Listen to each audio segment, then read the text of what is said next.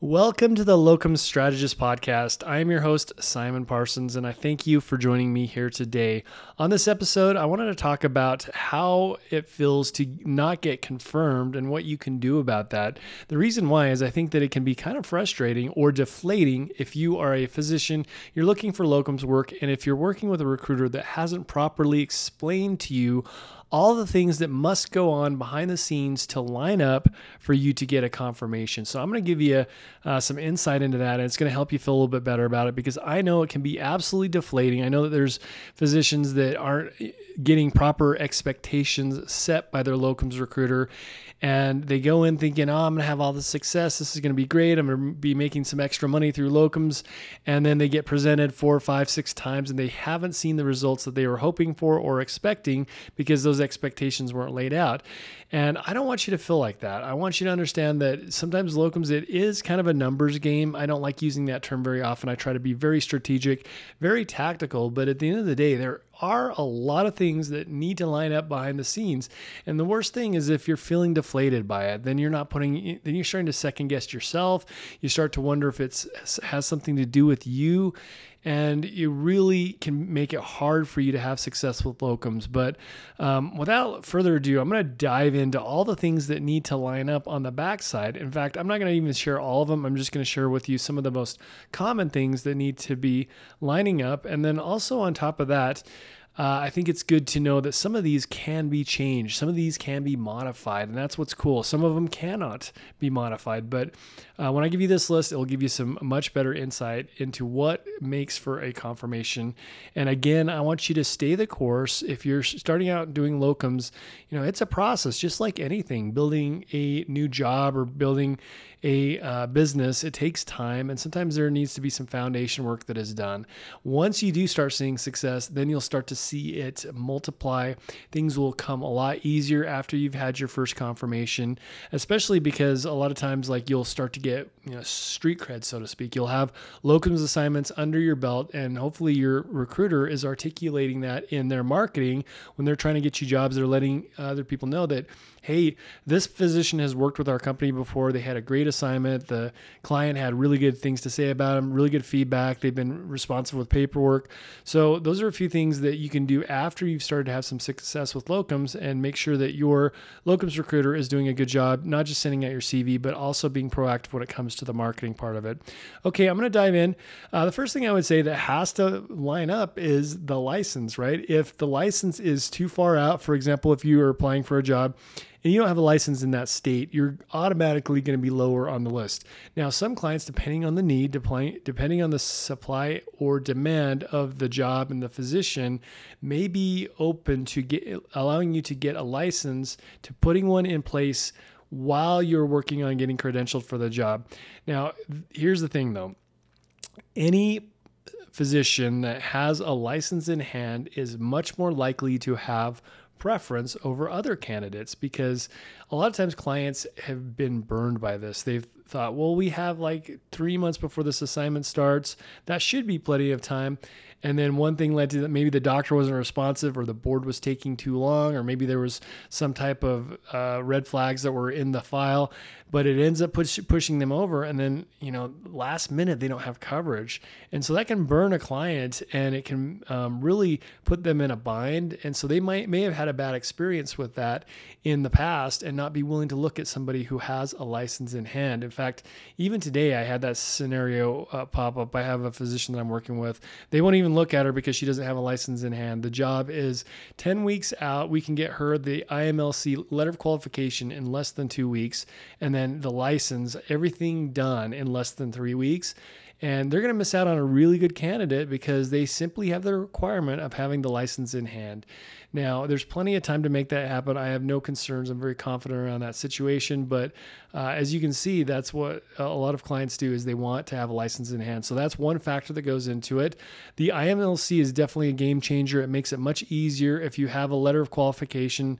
If you live in a state that is part of the IMLC compact and you have that letter of qualification in hand, that's very, very, a lot of clients are very flexible with that. So best case scenario is license in hand. Second best scenario is to have the IMLC and have the letter of qualification in hand and being presented for a job that is part of that, or excuse me, in a state that is part of the compact.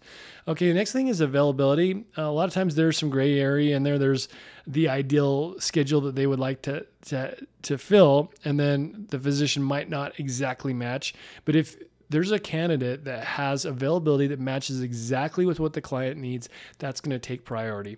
A lot of times they won't have that. There won't be a fit, and there might be some give and take on either side. But if you're being presented for a job and your availability is pretty good, but you can't cover all the sets, sometimes I see this situation where there's 8 sets available and the physician can only cover one of those. And it doesn't make sense to credential somebody. There's going to be a lot of work on everybody's part with the client and their credentialers, with CompHealth, with the physician. And so it might not just be worth it if you have very little availability. Now, if you can do 50% or more of those sets, it's probably worth looking at, but that also depends. If they have 8 other candidates that can do all of the sets, then it doesn't make much sense to bring somebody on. But if they are not getting the candidates that they need, then they can look at splitting up those shifts and bringing on 2 different or maybe 3 physicians to fill that need. The next thing would be the skill set, right? They have their ideal skill set that they want. That's a wish list. And sometimes there's the must-haves, and other times there's the nice to haves. So let's take, for example, a trauma surgeon. The wish list could be that they have a board certification in surgical critical care, but the physician has 20 years of trauma experience but never did the fellowship. Sometimes they might be flexible on that. It could be what they would like to have is the critical care fellowship or board certification, but they're willing to take a physician who has that skill set, who's been doing it for that long of a time. I love having clients that are flexible. And again, that's unique to the job, but that could be another factor that comes into play. Next up is malpractice history. This is what's interesting, because ideally everybody wants to have a clean record, and in the real world, somebody who's been in practice for 30 years, it's a good possibility that they have some malpractice. Maybe they've had a pending case that was dismissed. Maybe they have something that is pending out there that has not been closed out. And maybe they've had a few cases or a few settlements. And that will definitely come into play. And I always tell my physicians that if you have 2 people who are identical on paper, they're both a good fit, they both have licenses in hand, they both can do the sets that are needed, but one of them has 0 malpractice and the other one has about 5,000, which is a very, very low amount, but let's say they have 5,000. Typically, the one with no malpractice will get a closer look than the other surgeon. And that's just saying that all things are considered being equal other than the malpractice. So definitely the lower, the better. That does come into play. Rates are another thing that come into play too. Obviously, everybody wants to get a good rate. The surgeon wants to make some money and feel like it's worth it. The clients want to spend as little as they need to, but sometimes there's more flexibility than others. And then the locums company definitely wants to make their cut as well. So what I look for is a win for all parties. I want to make sure that there's a win for the client, there's a win for the surgeon, and there's a win for my company. And usually I can find that, right? Sometimes you can't, but it's, that's where we're probing, where we're negotiating. A lot of times people look at negotiation as this push and pull. If you win, I lose. If I win, you lose. It does not have to be like that. And I always try to go into it with a win-win-win mindset. And it's either there or it isn't. We talk about it. I'm not trying to bid high, because I know that they're going to go in the middle. I like to be very transparent and work with the people that, work as best as I can with the people that are involved in that situation and find a win for all parties. But again, rates will come into play. If there's 3 candidates that are at, $2,000 a day and one of them's at $2,500 or $3,000, that person that's the outlier will most likely get bumped to the bottom of the list. And I think sometimes the locums reps aren't explaining this to the physicians, that you might get priced out or what the competition looks like. For me, I try to be in the driver's seat. I'm not telling the surgeons what they need to do, but I act as an advisor. I'll let them know what the competition is, what's the what is the rate where there's the biggest sweet spot, because I have that type of data. I can see what rate gets the highest confirmation. We don't need to stick with that rate, but I will let them know about that. And so that could be a good question for you to ask. What does it look like with, the rates that you're asking for compared with other physicians or other companies that are presenting doctors for that same job? Here's another thing that comes into play, and that kind of goes in line with rates, is the other candidates.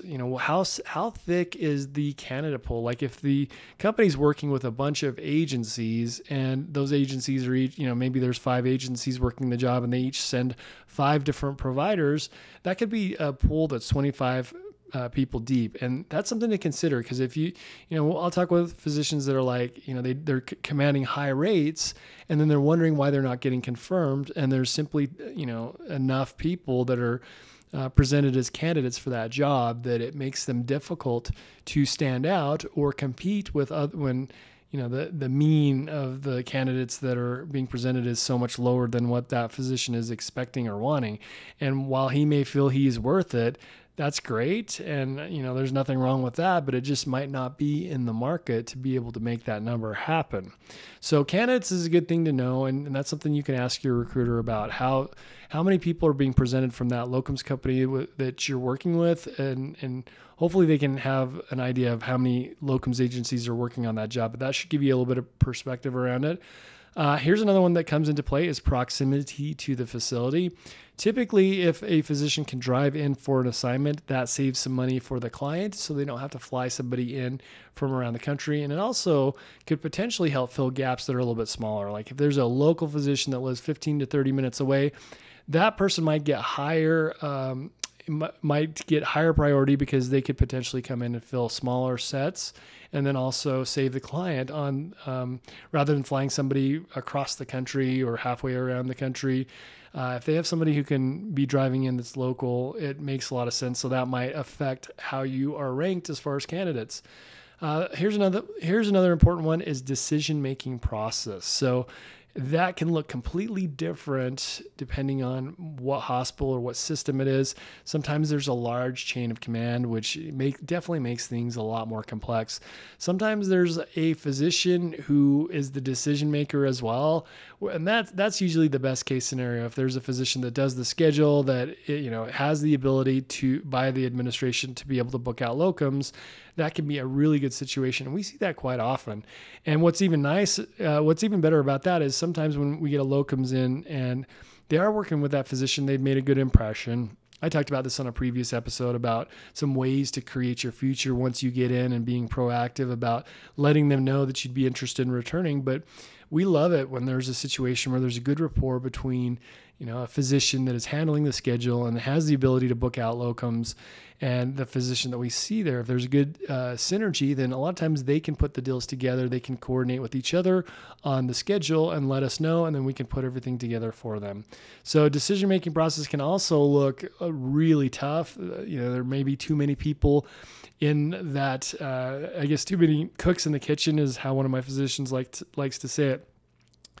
And sometimes there's not a good alignment. Maybe like the administration only allows for so much money to be allotted towards locums, and the people on the floor that are actually doing the work, they need a lot more help than what administration is approving.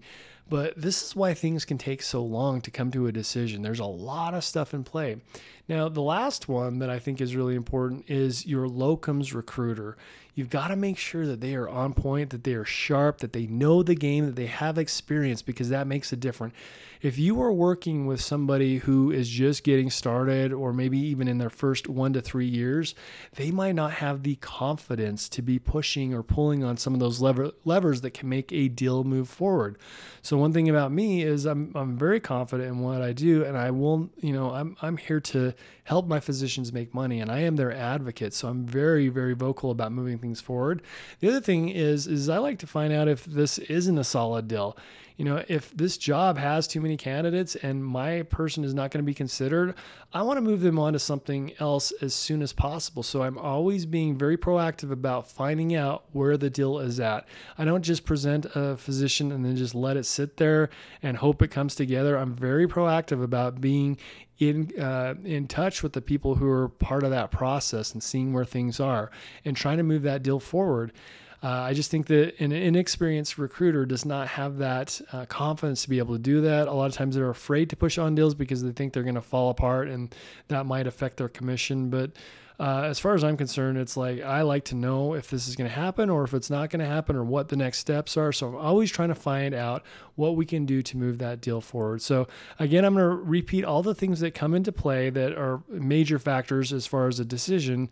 License, availability, skill set, malpractice history, the rates, other candidates that are presented to that job, proximity to the facility, the decision-making process, and the locums recruiter. So right there, I listed 9 different factors, and there certainly are more that I have not listed here, but I hope that gives you some context and some confidence to not worry about it if you're not getting confirmed right away. As long as you feel good with your locums recruiter and you know that they're good with making things happen, if they have experience in the game, they're going to know these factors as well. So just make sure that you feel confident with who you're working with.